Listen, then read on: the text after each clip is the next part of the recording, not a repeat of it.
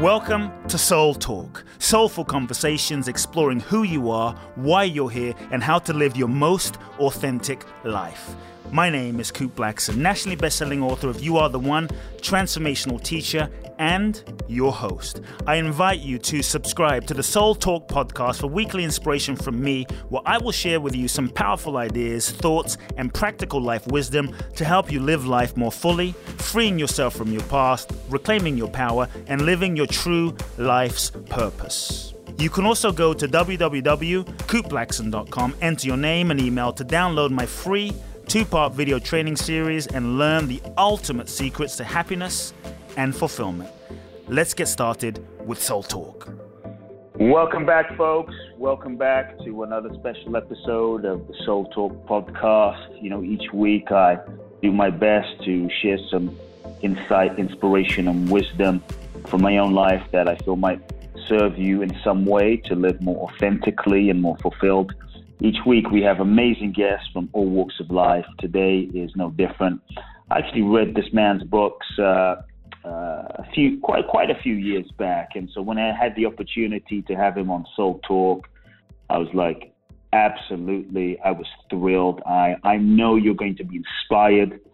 I think your soul is going to definitely ignite from today's conversation. The man was born in Brooklyn, one of my new favorite places. Educated at Amherst, Sorbonne, Yale.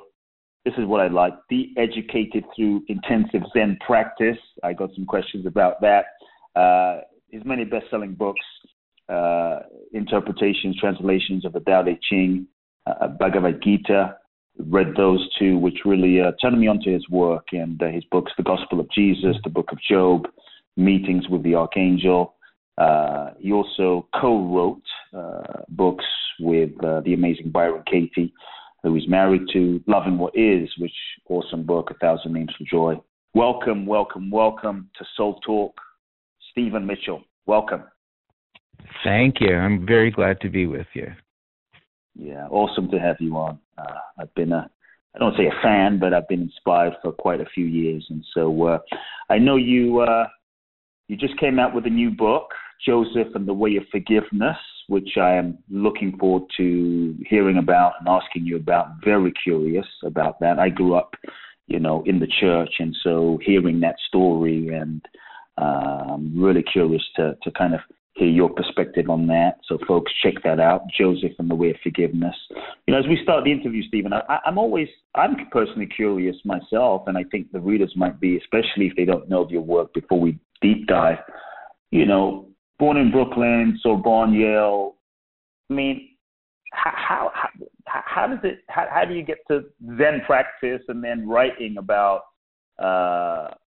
writing books on sort of wisdom and spirituality and soulfulness and perennial wisdom philosophy? I mean, how does that happen? I'm just curious from your childhood to that transition, and tell me a bit about that journey. Yes, in a nutshell. It's odd. It's odd that someone from my kind of background would end up as Zen training, and I backed into it. The short version of the story is this: that when I was at Yale in graduate school, my first girlfriend, whom I had been with for 2 years, broke it off with me, and the pain in my heart was so intense.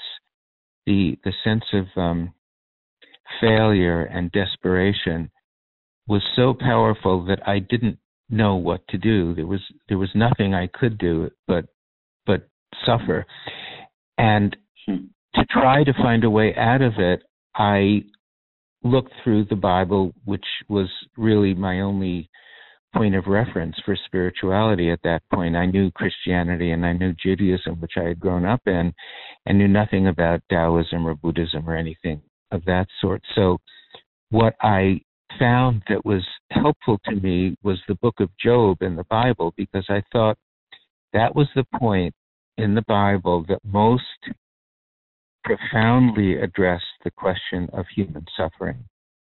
And when I read it over and over in the King James translation, and it seemed to me that at the end of the book of Job, in a section that's often called The Voice from the Whirlwind, the poet who wrote that book had seen something essential about human suffering and the way out of suffering. And I felt as a 22-year-old young man in this predicament, that if I could somehow understand what that great poet had understood, then I would be able to deal with the suffering in my heart. So with that realization, I proceeded to learn Hebrew so I could get closer to the poet who wrote the Book of Job. So I learned Hebrew, and then I found out that in order to do a really good job, I would have to learn textual scholarship, because the Book of Job is a bit of a mess in Hebrew. And then after that, I had to learn comparative ancient Semitic philology, and I won't bore you with the details.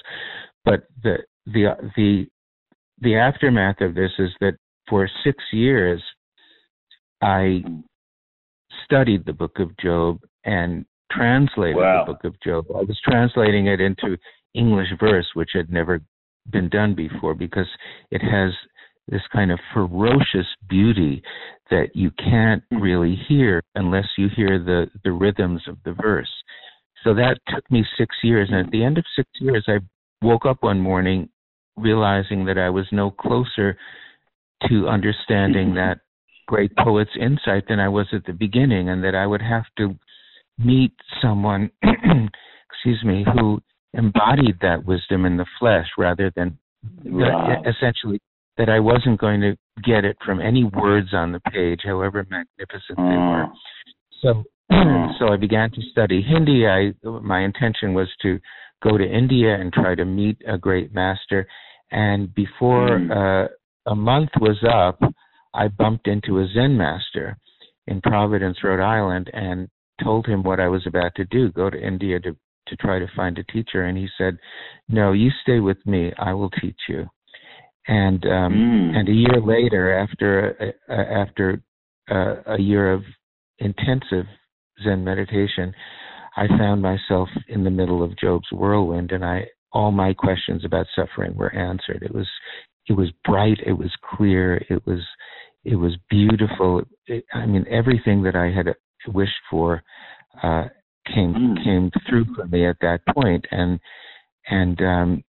I really made a large step forward to ending all of my suffering. So that's how I got into the business of translating and Zen practice, etc. And when I said de-educating myself, it was that everything that I had learned in school had to go out the window in the process of this huge entrance into what my Zen teacher called the don't know mind, the mind that's completely open, that doesn't get stuck on anything it thinks it knows.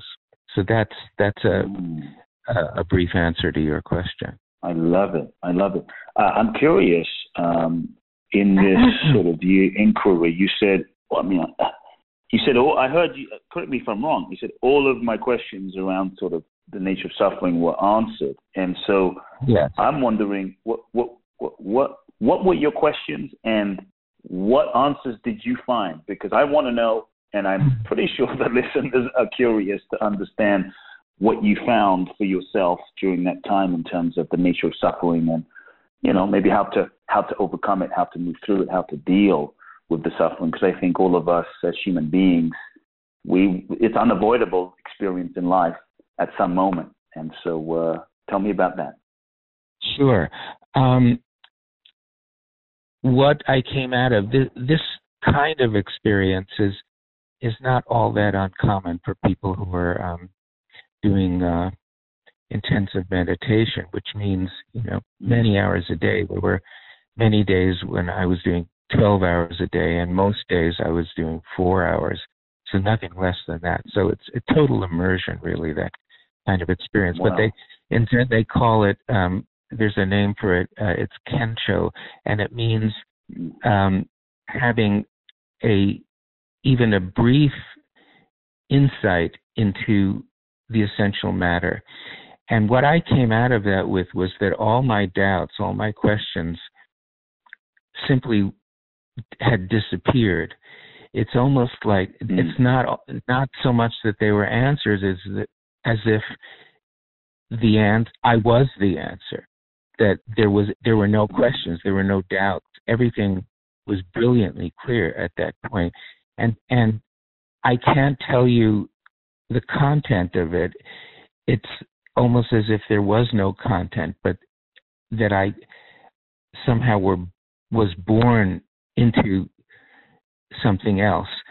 What I can tell you is, if people are interested in more specifics,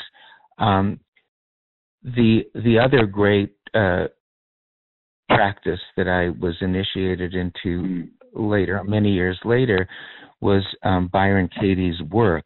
Katie is my wife, and so I've gotten to be living very close to her, and she's a very brilliant and the most deeply realized person that I've ever met.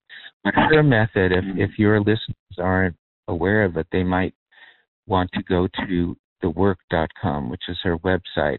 And her method is a very simple and very powerful process of self-inquiry, which has a lot in common with the Zen practice that I did for so many years.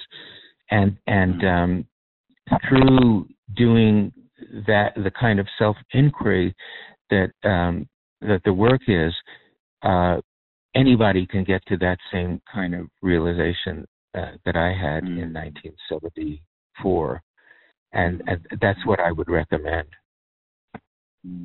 Are there any, like just for someone who may be in a moment of, they feel as though, Stephen, they're suffering and they're just stuck in a spiral of their own, stuff, and maybe they feel like I just can't get out of it. I've read the book, and I've taken that course, and I know, but my thoughts and my mind, and is there something that they can, maybe like a first simple step, that like a lifeline? Yes, indeed. That person. Yes, indeed. Well, what you were talking about really is the human condition, isn't it? Yes. It's sometimes it gets drastic where people are in great agony even, and sometimes it's just little things during the day that annoy us, or that our partner chewing in the wrong way, or the morning headlines, or whatever. But there's a series of annoyances that we think is part of necessary human existence, and we just have to bear with it. But any kind of suffering, anywhere from minor annoyances to great agony, is unnecessary. We always have the choice of not undergoing it. And you asked for one simple insight. Here's the insight I think that people would do well to start with. That something that an ancient Greek philosopher named Epictetus saw, that Katie saw also, and that's embodied in the work. And it's this: we do not suffer from what happens to us, but from the way we react to what happens to us. Or here's another way of saying it: we don't suffer because of what happens to us, but because of what we think about what happens to us. And if you sit with that insight for a while, you'll see how radical and how powerful it is that what you're suffering, any kind of pain that you're going through, from annoyance to something greater, is because of what you're thinking, not because of the world outside you. That changes everything. So once you understand that, you can deal. You have a way to deal with the suffering, because if you can question what you're thinking, you can come out the other end from the suffering. And the work is precisely a powerful method of questioning what you believe is true, which probably isn't or may not be true. So that's the essential insight. Beautiful, beautiful. And so what I'm hearing is, because I heard you say, and I really want people to really make sure they're grasping what you're saying, because it sounds simple, but so much of humanity is suffering. And so I heard you say that suffering is unnecessary. Was that correct? Yes, it's optional. It's optional. And yes. I want to just break that down, because there may be folks that say, okay, Stephen, you don't understand, man. What about those kids? What about those people in Africa, and they're just in that situation and just in these atrocious conditions, and they're suffering? Or let's say someone who, maybe there's someone listening, and I'm being a little extreme because I really want to get people to kind of open and see how we can get people to move through whatever they're going through. And maybe there's someone listening who they've been, raped and sexually abused for years, and it wasn't their fault. They didn't do anything, just stuff happened. And they're in a lot of suffering. And so they might say, well, Stephen, how can you tell me? I mean, I went through shit that was evil. It was evil, and I'm suffering. And yes. Well, yeah. I mean, it's delicate. It's an intense moment for someone like that to hear you saying now, suffering is unnecessary. Yes, and even more so, it's optional. I mean, people sometimes get very offended by that, and rightly so. But they're not understanding actually the difference between pain and suffering. Pain is a given in our human existence. Suffering is always a mental process. So it's possible to feel pain and not be suffering at all, to be in a state of great serenity, even though you're feeling physical pain. I can attest to this in my own experience. Suffering is always mental. It's a reaction to either pain or to an insult or to abuse, et cetera, et cetera. And I've seen many people, women who've been raped, people who have been tortured, Holocaust survivors, et cetera, people whose children have died, who have been in a state of great suffering and who have been brave enough and open-minded enough to question thoughts that are making them suffering when they've been doing the work with Katie or when they've been doing the work on their own, because it doesn't take a facilitator. You can do this by yourself. And to be brave enough and open enough to question a thought like, he ruined my life or she ruined my life. Yes. Is an amazing thing, because people's identities are totally wrapped up with these stories of their victimhood, and for obvious reasons. It's very hard not to feel that you're the principal actor in a story that you believe with all your heart, and it's not a nice story either. These stories of great abuse and violations, et cetera. But I've seen it work many times for people who are open to it. And once they question the stories that they believe in, they find a freedom that they didn't think was possible, and even a kind of forgiveness of the people who treated them so miserably, so horribly before. And this brings us to my new book, Joseph and the Way of Forgiveness, which is a story of how it's possible for somebody who's been abused in that way, whose brothers have tried to murder him and have wound up selling him into slavery, how it's possible for somebody with that kind of horrible past to step beyond it and into a space of love and forgiveness.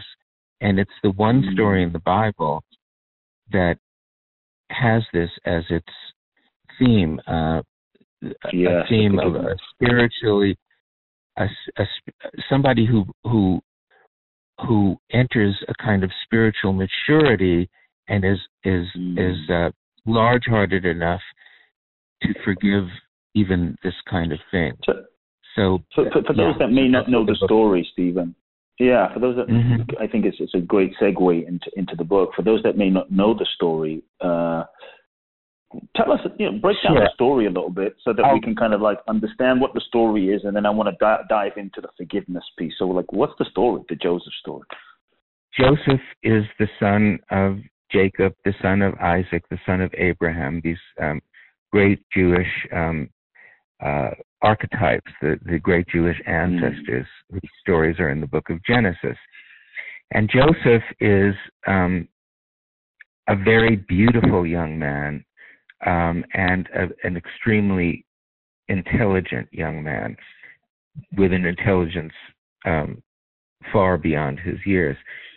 And a very spoiled young man, too. He's the apple of his father's eye, and his father really favors him over all the other. He has 11 brothers, over all the other brothers, and he ends up spoiled and arrogant and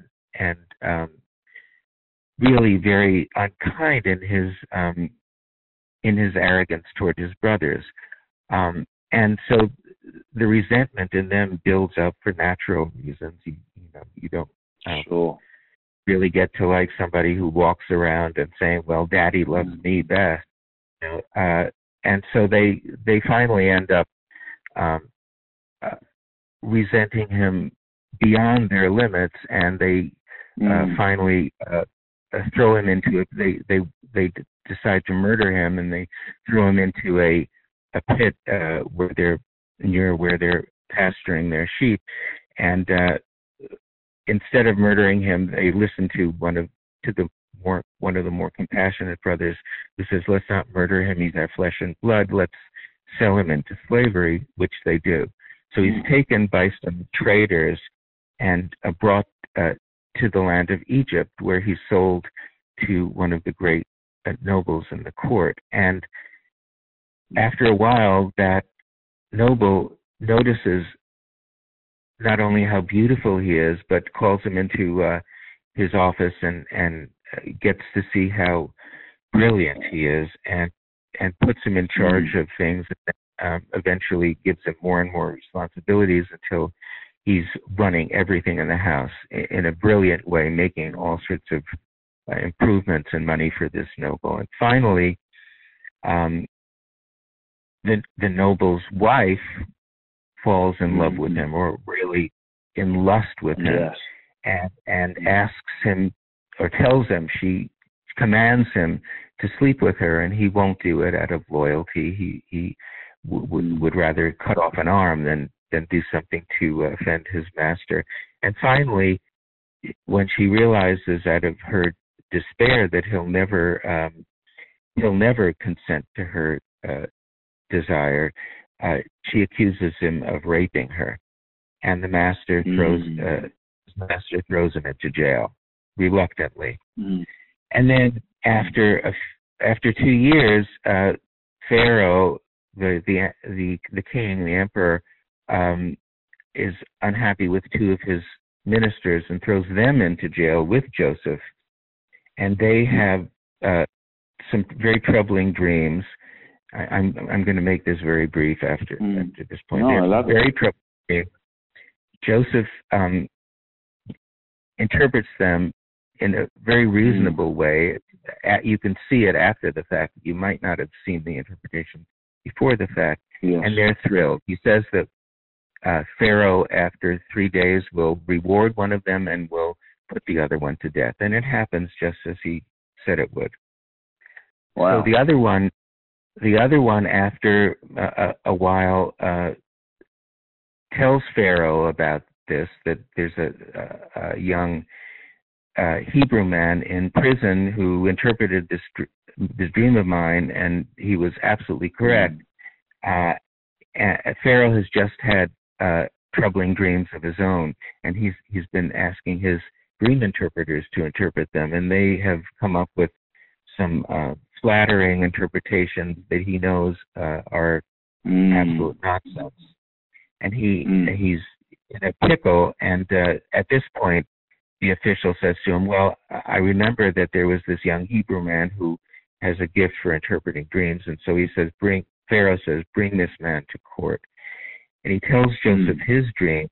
Joseph gives an absolutely riveting interpretation. He says the dreams mean that there's going to be a famine in the land for 7 years. There first are going to be 7 years of enormous abundance. The crops will produce more than they ever have before, and then there will be 7 years of famine. And Pharaoh says to him, I see that you're not only a wonderful dream interpreter, but that you know how to deal with this problem, so I'm going to put you in charge of everything in Egypt. You're going to be my mouth, my hands, my brain. And in fact, Joseph does brilliantly prepare for the famine by storing grain in the storehouses for the 7 years. And when the famine comes, they're all prepared. And only in Egypt are they.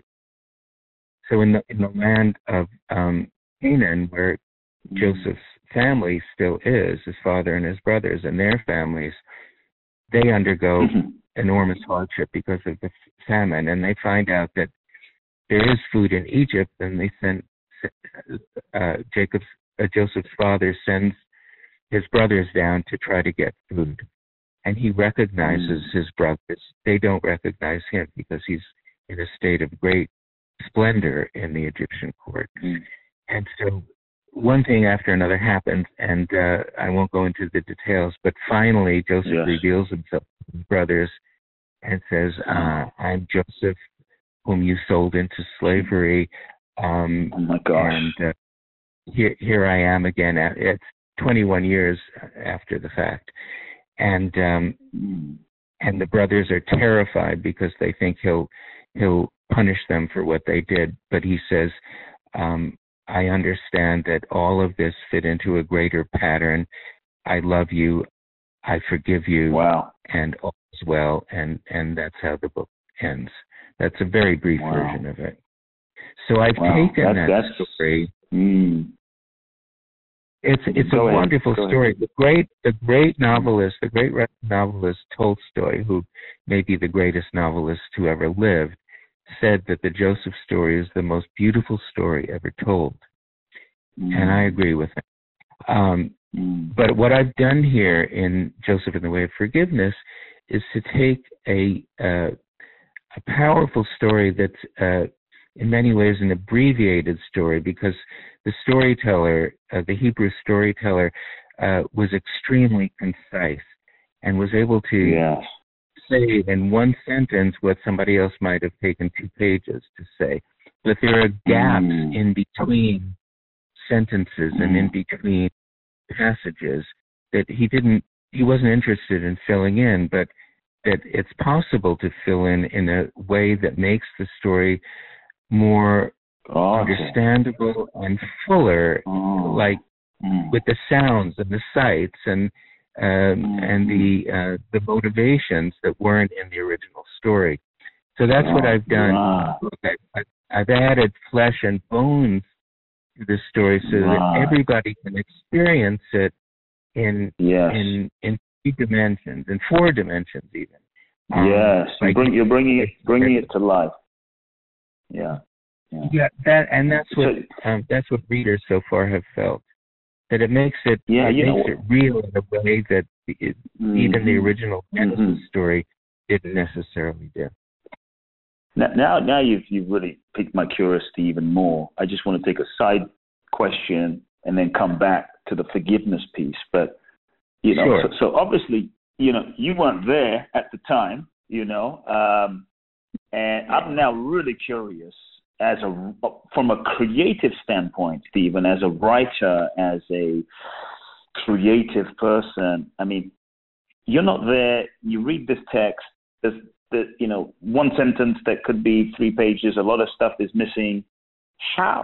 What what is your creative process to be able to read something and envision what could be, envision the site, the story, and how do you do that in a way that is honoring of the text? Basically, I'm saying, how do you create? What is your creative process? What do you do to open yourself also to the scene, the sights, the colors, to be able to bring that to life? I'm just fascinated now. Yeah, that's a wonderful question, and the central theme for me always was, as you said, how do you honor the original text? There have been writers who have done this kind of thing in a somewhat snarky way. Yes, and that's not what I was interested in doing. It's a very, for me, a fascinating process of honoring the original text and yet being free enough with it to imagine flesh and bones around it. And there's an ancient Jewish art. It's called midrash. It's the meaning of midrash is more or less a creative expansion of a biblical text. And the ancient Jewish rabbis were very bold in what they would do when they couldn't understand a story or a line in a story, or the story went against their very strict moral system, or the story somehow contradicted something else in the Bible. So they would take a line or a paragraph and wildly interpret it, whether this was rational or not rational, whatever. They would simply end their confusion by writing another story.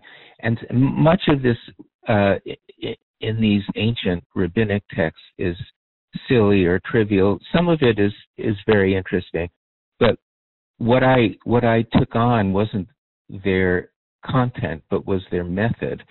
So in a irreverent way, which sometimes may seem like irreverence, but to me it's always reverent, I would enter the story in a way that was like all my meditation practice back in my Zen days.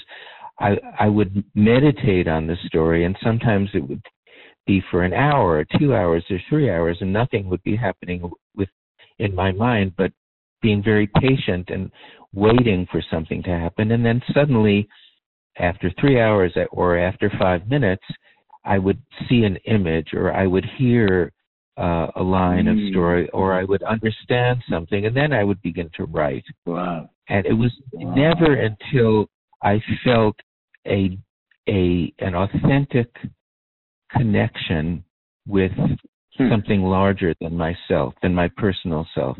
And I have, with all that meditation practice, I have a lot of experience with patience, and a lot of experience with recognizing the genuine. So it was something that was very familiar to me in the process of writing this book, and so that was how it happened. This waiting and patience, and then the recognition. That's how I operated. Yes, I love that. The waiting for this sort of authentic connection to something larger than yourself, and then beginning the writing process, rather than, let's just say, kind of mentally just making stuff up and imagining. I think that's beautiful to actually feel a deeper impulse. Yeah. I had a great deal of practice with it, especially because Zen meditation is unlike other forms of meditation. The form of Zen that I was practicing is called koan practice. Some of your listeners might know the word koan. It's an existential question. It's a question that you can't solve or answer with your rational mind. So one of the famous ones in Zen history is the question, what is the sound of one hand clapping? That's a great example. You just, it boggles your mind. You can't answer it with your rational mind. And people sometimes spend years sitting in meditation for many hours a day, holding that question in their mind. It can be months, it can be years. But the practice is of becoming the questioning. And then at a certain point, as I said, months, years, weeks, days later, an answer appears in your mind. And that's the essence of this kind of Zen practice. So I had a great deal of experience with it, and it was not unsimilar to practicing with koans. Yeah, I'm just love hearing about your creative process, and so in terms of, let's say, when you're creatively stuck, like you're writing a book like Joseph, The Way of Forgiveness. I mean, you've written so many books and interpreted, translated. So, I'm going to assume, maybe I'm wrong, I don't want to assume, but let's just say you get creatively stuck in moments. What do you do? I mean, I'm hearing, okay, wait and sit, but are there ever moments where you're just waiting and like, oh shit, nothing's happening? And nothing happens. Are there any of course. Yes, are there any practices that you do to unstuck yourself that you could share with folks listening in? Because there might be, I think, in this conversation, many creatives and screenwriters and musicians, and so there's that question, the unstuck, but also how do you stay? It's kind of a separate question but connected. How do you stay creatively inspired after all this time writing so many books? How do you keep that fresh and alive inside of you? So 2 questions in one. Okay, so I'm going to break them apart. The first part is, how do you get unstuck? I get unstuck by waiting. That is the practice.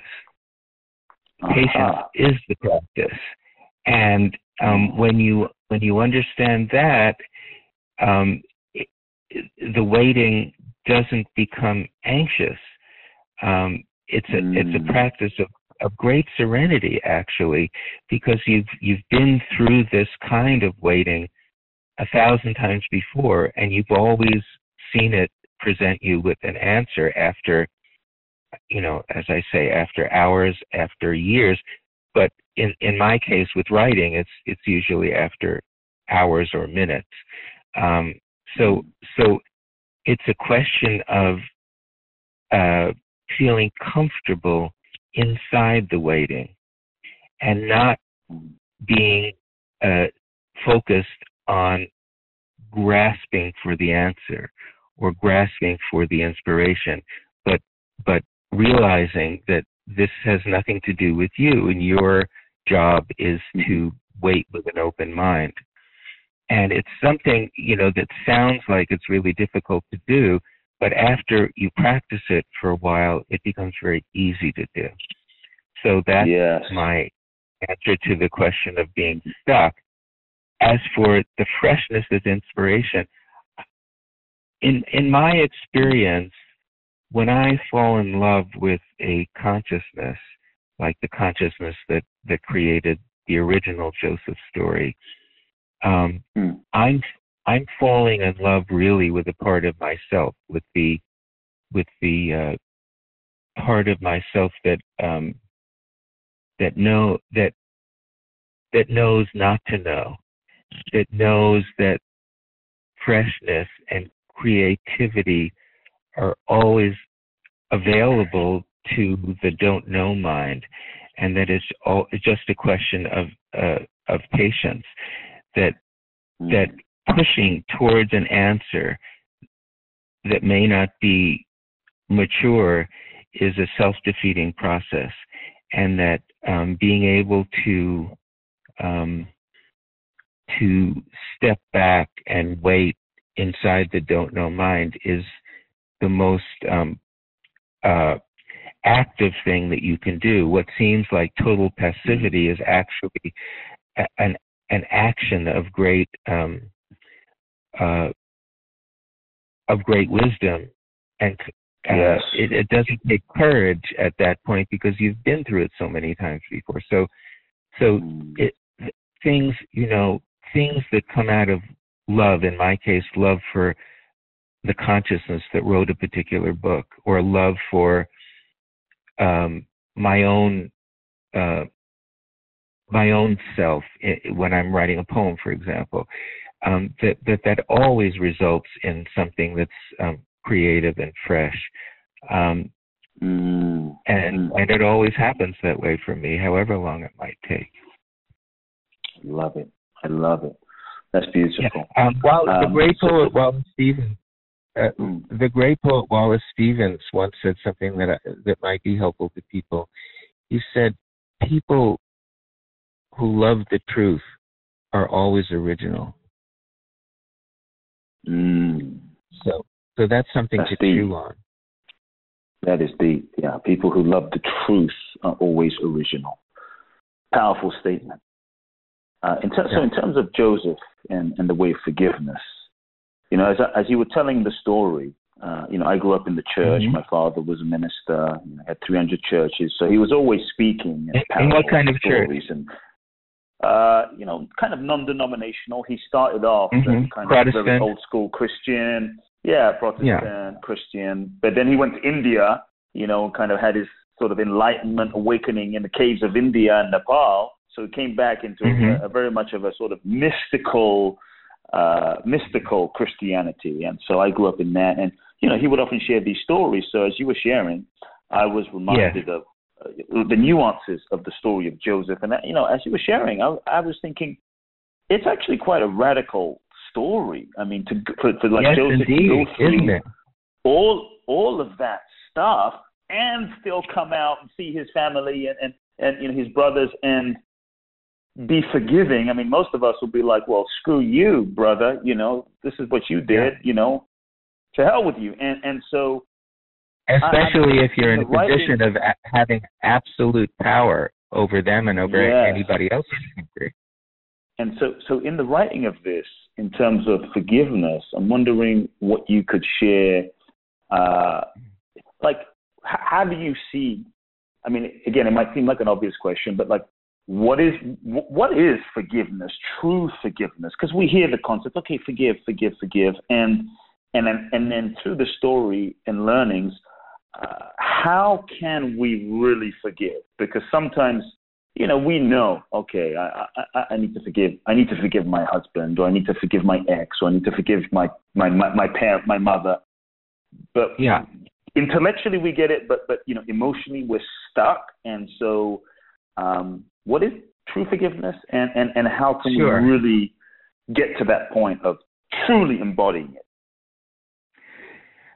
Yes, that's an excellent question, and I just want to back up a bit before I answer it to say that one of the things that most fascinated me in writing Joseph in the Way of Forgiveness was to answer another question, which was, how did Joseph get from being that arrogant, spoiled brat at the beginning to the man who could forgive this horrible crime at the end?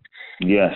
In the original story, the storyteller wasn't interested in that, but I was very interested in that. So I went into that.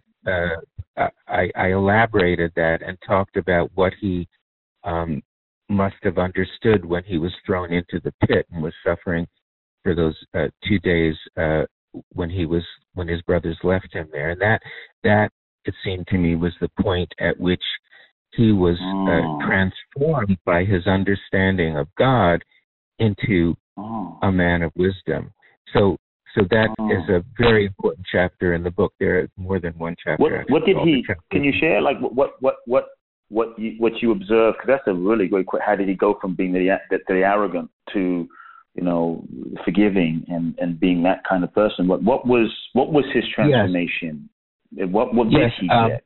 Tell us about. And then we'll go back to that question. Yes, and we go back to forgiveness. So in brief, what he understands when he's in the pit, naked and in great physical pain and soiled with his own urine and feces and confused about why his brothers did this, he suddenly has an insight into what in him caused his brothers to act with such hatred toward him. At first, he's in the state where most of us would be, probably all of us would be, as, how could they do this to me? How could they be so cruel?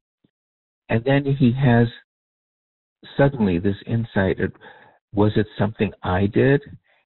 And that opens him up into an experience of understanding his own arrogance and unkindness to his brother.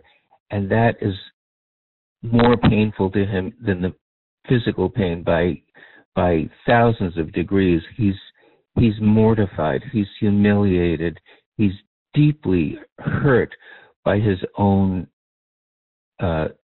sins, you could say, by his own mistake, kindness to his brother. He takes this in the deepest possible way and sees that if he hadn't himself treated them the way he did, there would never have been this reaction on their part, and that it's completely understandable how they could have felt and acted so murderously toward him.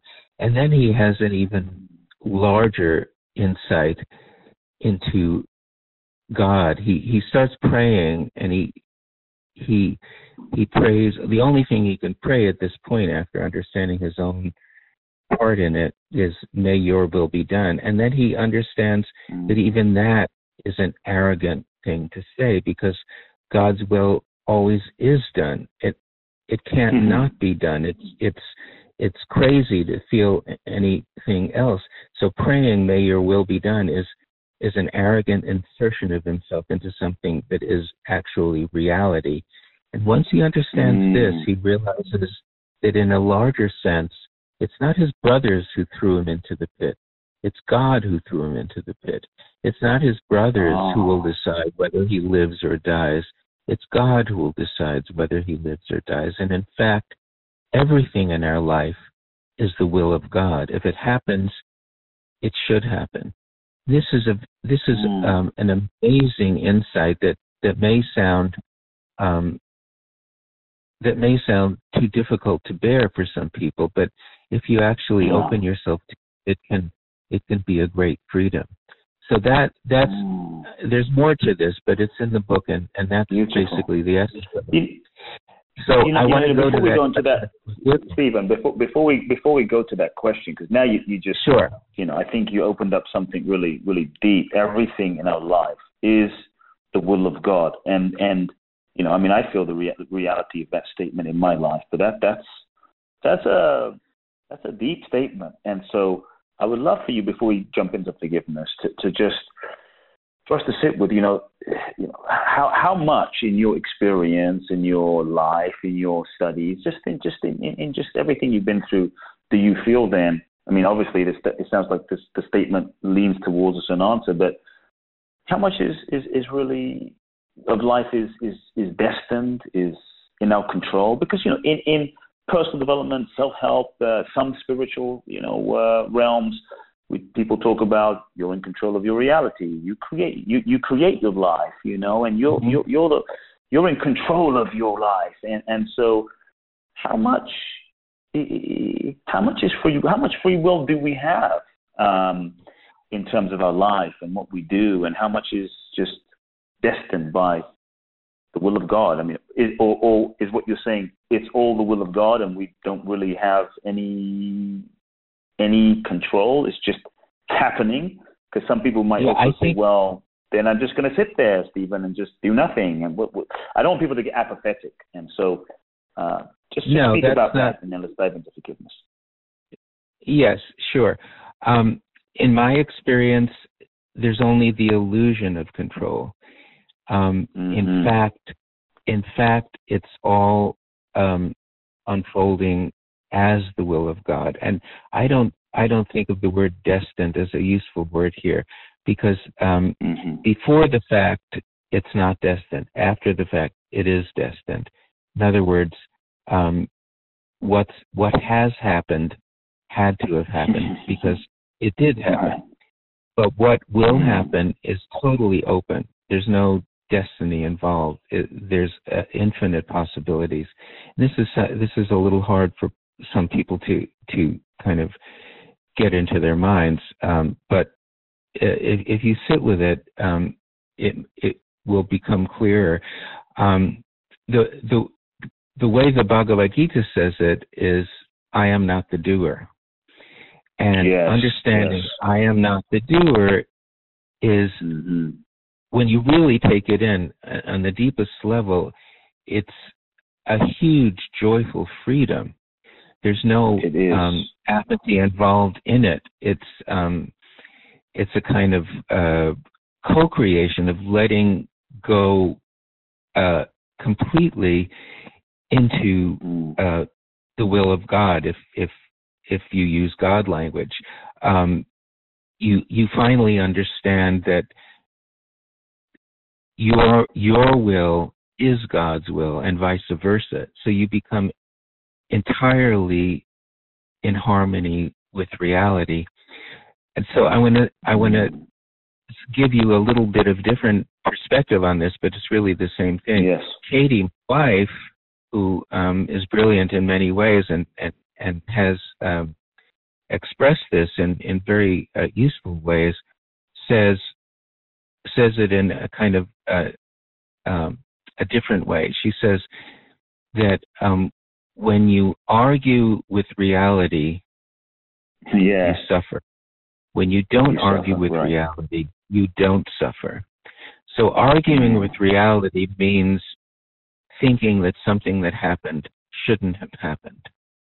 When you realize that what happened should have happened, then you're in harmony with reality.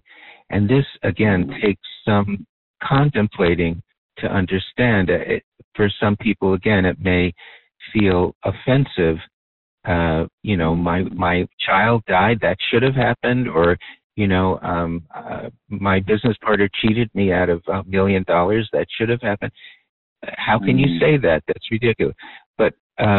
But if you actually question that, and through the questions of the work, you can come to an understanding of what I'm talking about. I love it. Beautiful. Let's delve into forgiveness. The forgiveness. So forgiveness. Yeah, and I'm going to quote Katie again, because she said something that I think is the most, the clearest thing that's ever been said about forgiveness. She says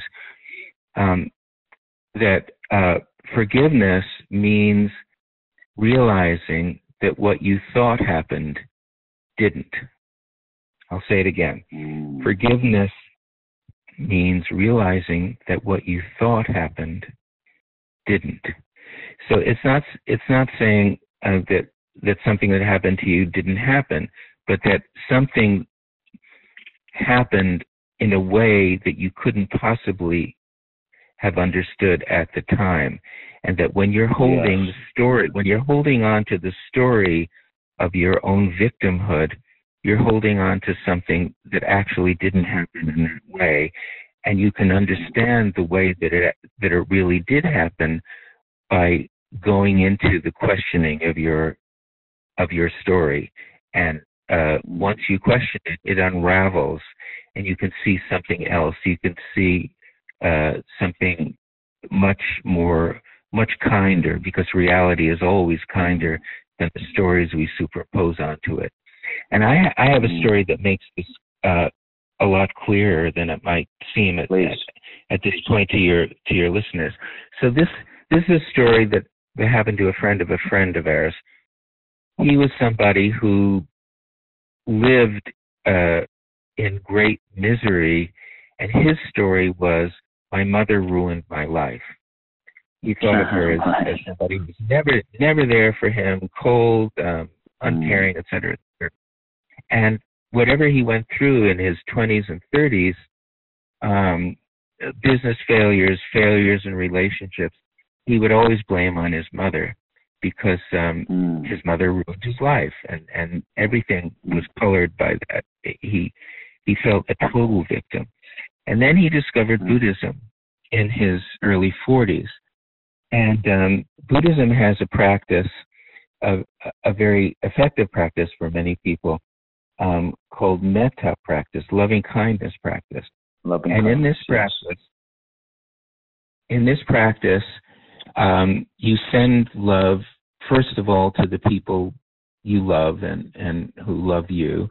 And then you broaden it out in the next step to people who are indifferent, maybe people you've never met. And when you're able to do that, well, you take another step of broadening it out to people who have hurt you or who you've had problems with in the past, or people who hate you. And then in a final broadening out, you might, if you're brave enough, broaden it out to people like Hitler and Stalin, absolute monsters, but who are still human. And this man, his biggest challenge in this practice was broadening it out to his mother.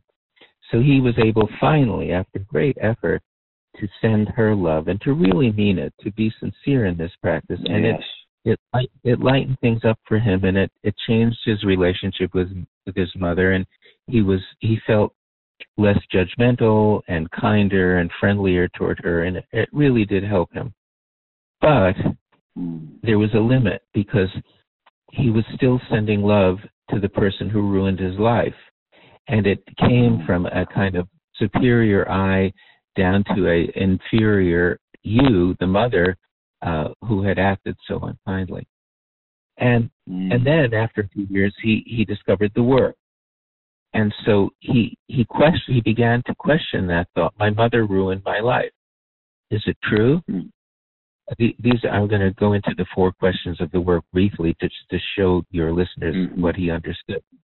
So, is it true? And then he said, yes, of course it's true. I know this. I lived it. And the second question is, your mother ruined your life. Can you absolutely know that it's true? And here he went in. He stopped. He waited. He said to himself, can I absolutely know that it's true that my mother ruined my life? And he went into himself and really asked the question. And his answer was no. I think so, but I can't absolutely know that she ruined his life. Then he went to the third question. How do you react? What happens when you believe that thought? I ruined my mother ruined my life. And he saw he became judgmental, defensive. He disliked his mother. He became resentful, toxically so, resentful. He blamed her for all his failures in life, et cetera, et cetera. So this was the effect of believing one thought. I'll go back to what we were talking about at the beginning of the show about reality. Reality can't cause you suffering. Only your thoughts about reality can cause your suffering. So here he understood that everything he was feeling, this toxic resentment, this dislike of his mother, etc., was because of his thoughts about what she did, not about what she actually did. And then the fourth question of the work, who would you be without that thought? And he saw her as the difficult, burdened human being she was, and he saw that without the thought, my mother ruined my life, he could be more open to her, he could be a better listener, better son, he wouldn't be carrying all that baggages, and all of this would happen if he, for example, if he didn't even have the ability to think that thought. And then part of the work is what Katie calls the turnarounds, which is finding opposites of what you originally thought. So the turnaround to my mother ruined my life is my mother didn't ruin my life. And part of the work is to find 3 examples, genuine examples of how that turnaround might be true. And he couldn't find a single example of how it was true. My mother didn't ruin my life. And he was very impatient, and he couldn't do this. He was ready to throw the whole thing out the window, but he persevered. And after a couple of days of trying, he discovered one memory that he had not thought of before. It was his 6th birthday when his mother gave him a birthday party, and it was a wonderful party. Wow. And she was very generous with him at this point, and it was something he appreciated as a 6-year-old. And after he found that one example, he could find a second and a third and a fourth, and he eventually realized that he had been cherry-picking his memories to support the story of the mother who ruined his life. And the whole relationship changed at that point. He was no longer sending love to the woman who ruined his life, but he was actually naturally, spontaneously loving this very difficult but available woman who was his mother. So that's an example of how questioning your story about reality can change everything, and how an example of Katie's statement, forgiveness is realizing that what you thought happened didn't happen. By questioning, self-inquiry is very important here for people who want to get into a position of such spiritual openness that they can forgive somebody, not from a point of superiority, but from a point of total equality. Total equality, yeah, that's so important. I love that definition. Forgiveness means realizing that what you thought, key word, underlying thought happened. Didn't. Yeah, thought, because sometimes it's very liberating. We people say, well, that's so occurred. Yeah, so I give that's what we thought about it, and so that's powerful. Our perception, our story, the meaning we give to that event, that experience.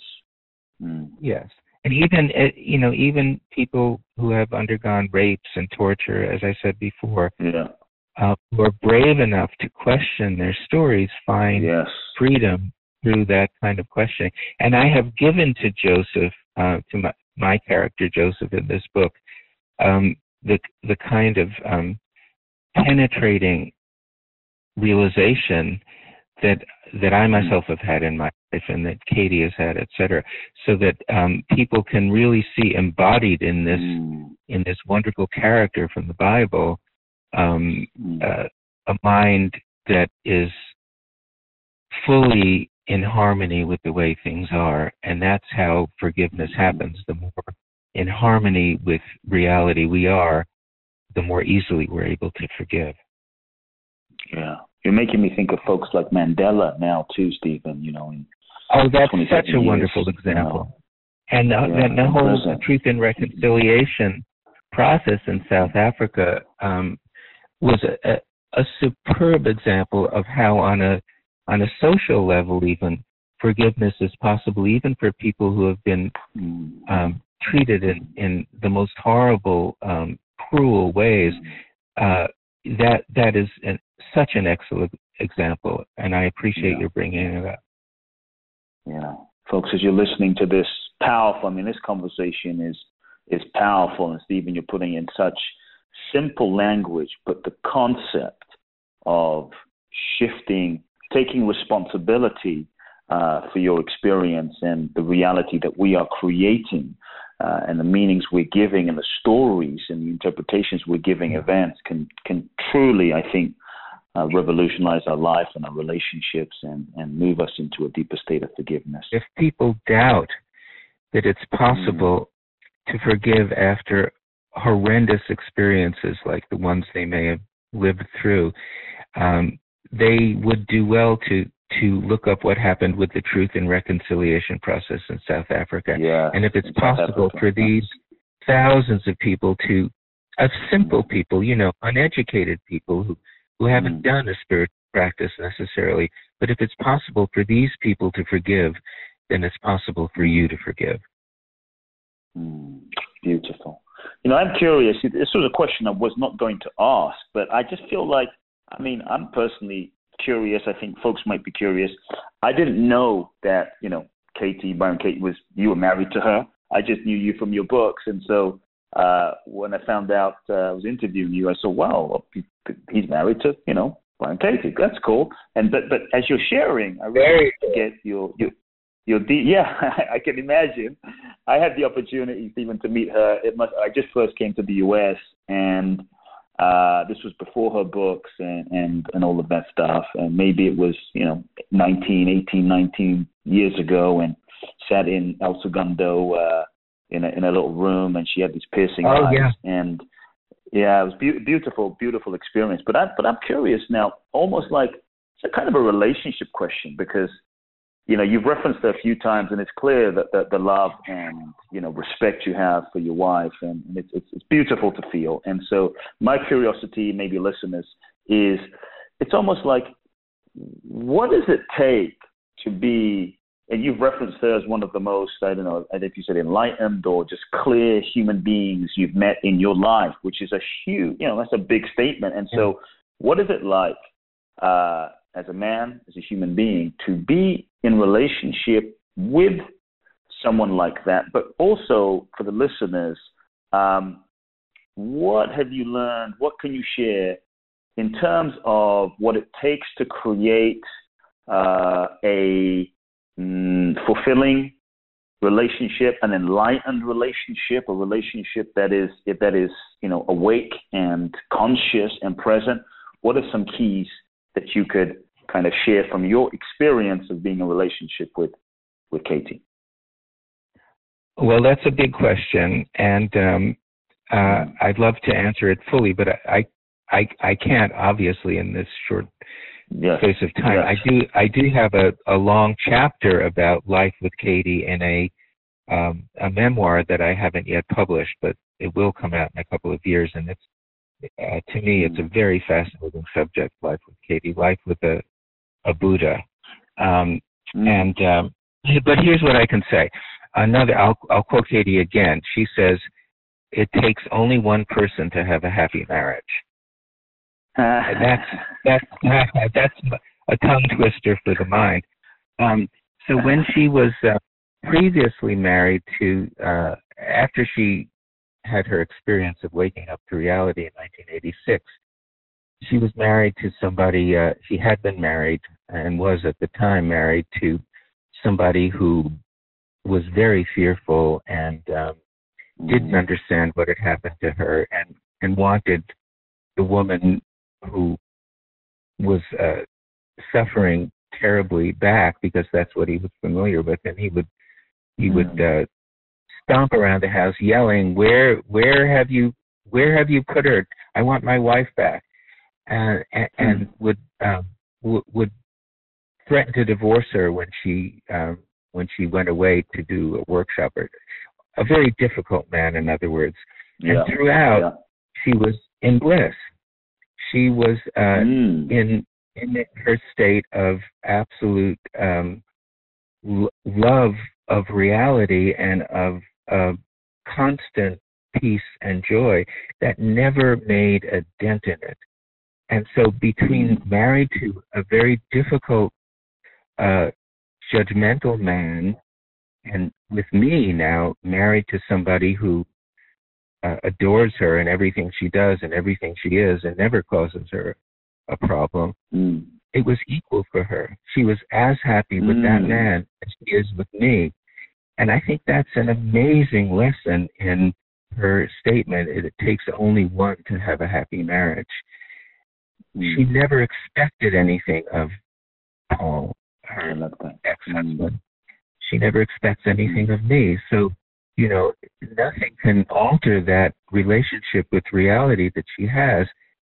She's absolutely not dependent on anything outside, because for her, there is no outside. So that's one thing I say. What is it like to be married? What is it like to be married to a Buddha? It's very nice. It's living a life without ever a problem. It's living a life of constant adoration at her feet, always, and always seeing myself in the mirror of her mind as someone surpassingly beautiful and wise and kind. it's seeing my own face is more beautiful than I could ever have imagined it before. And that is such an empowering experience. She's somebody who never has a moment of anger or fear or sadness. And what it provided me with an understanding even more vivid than what I had understood in my Zen years. And I was living and practicing every day of the week, of every week of the year, with a wonderful Zen master who was enlightened himself up to a point. But what I didn't understand at that point was that what I thought the masters were talking about was that there would be, for example, a blip of anger or sadness in them, and they would see it come and see it go as everything else comes and goes. It was impermanent, and they would still be in there patient and steady and watch it come and watch it go and not get disturbed by it. And that was true up to a point. But what I found in Katie is that a person of that level of realization never has a moment of sadness or anger or fear arise in the first place. Or if it did arise, it would immediately be met by the questioning that she lived inside, so that the moment of, say, annoyance would rise to the surface of consciousness. The questioning, is it true, would arise at the same exact moment, and the upset or the annoyance would unravel instantly in the light of that questioning. So it would never get to the point of being acted out on, because it was gone as soon as it appeared. So that was an even deeper level of peace than I had been aware of before, that it was possible for a human being to attain. So it was a great education for me to know her. I love it. I mean, man, I think we could have a whole conversation on relationship dynamic, love, and maybe one of these days we'll have to bring you back for sure, Stephen. I just, I have really loved this conversation with you, man. I mean, I'm so glad. Your heart and your soul. I mean, I've loved it. I'm sure everyone listening in is just loving this conversation.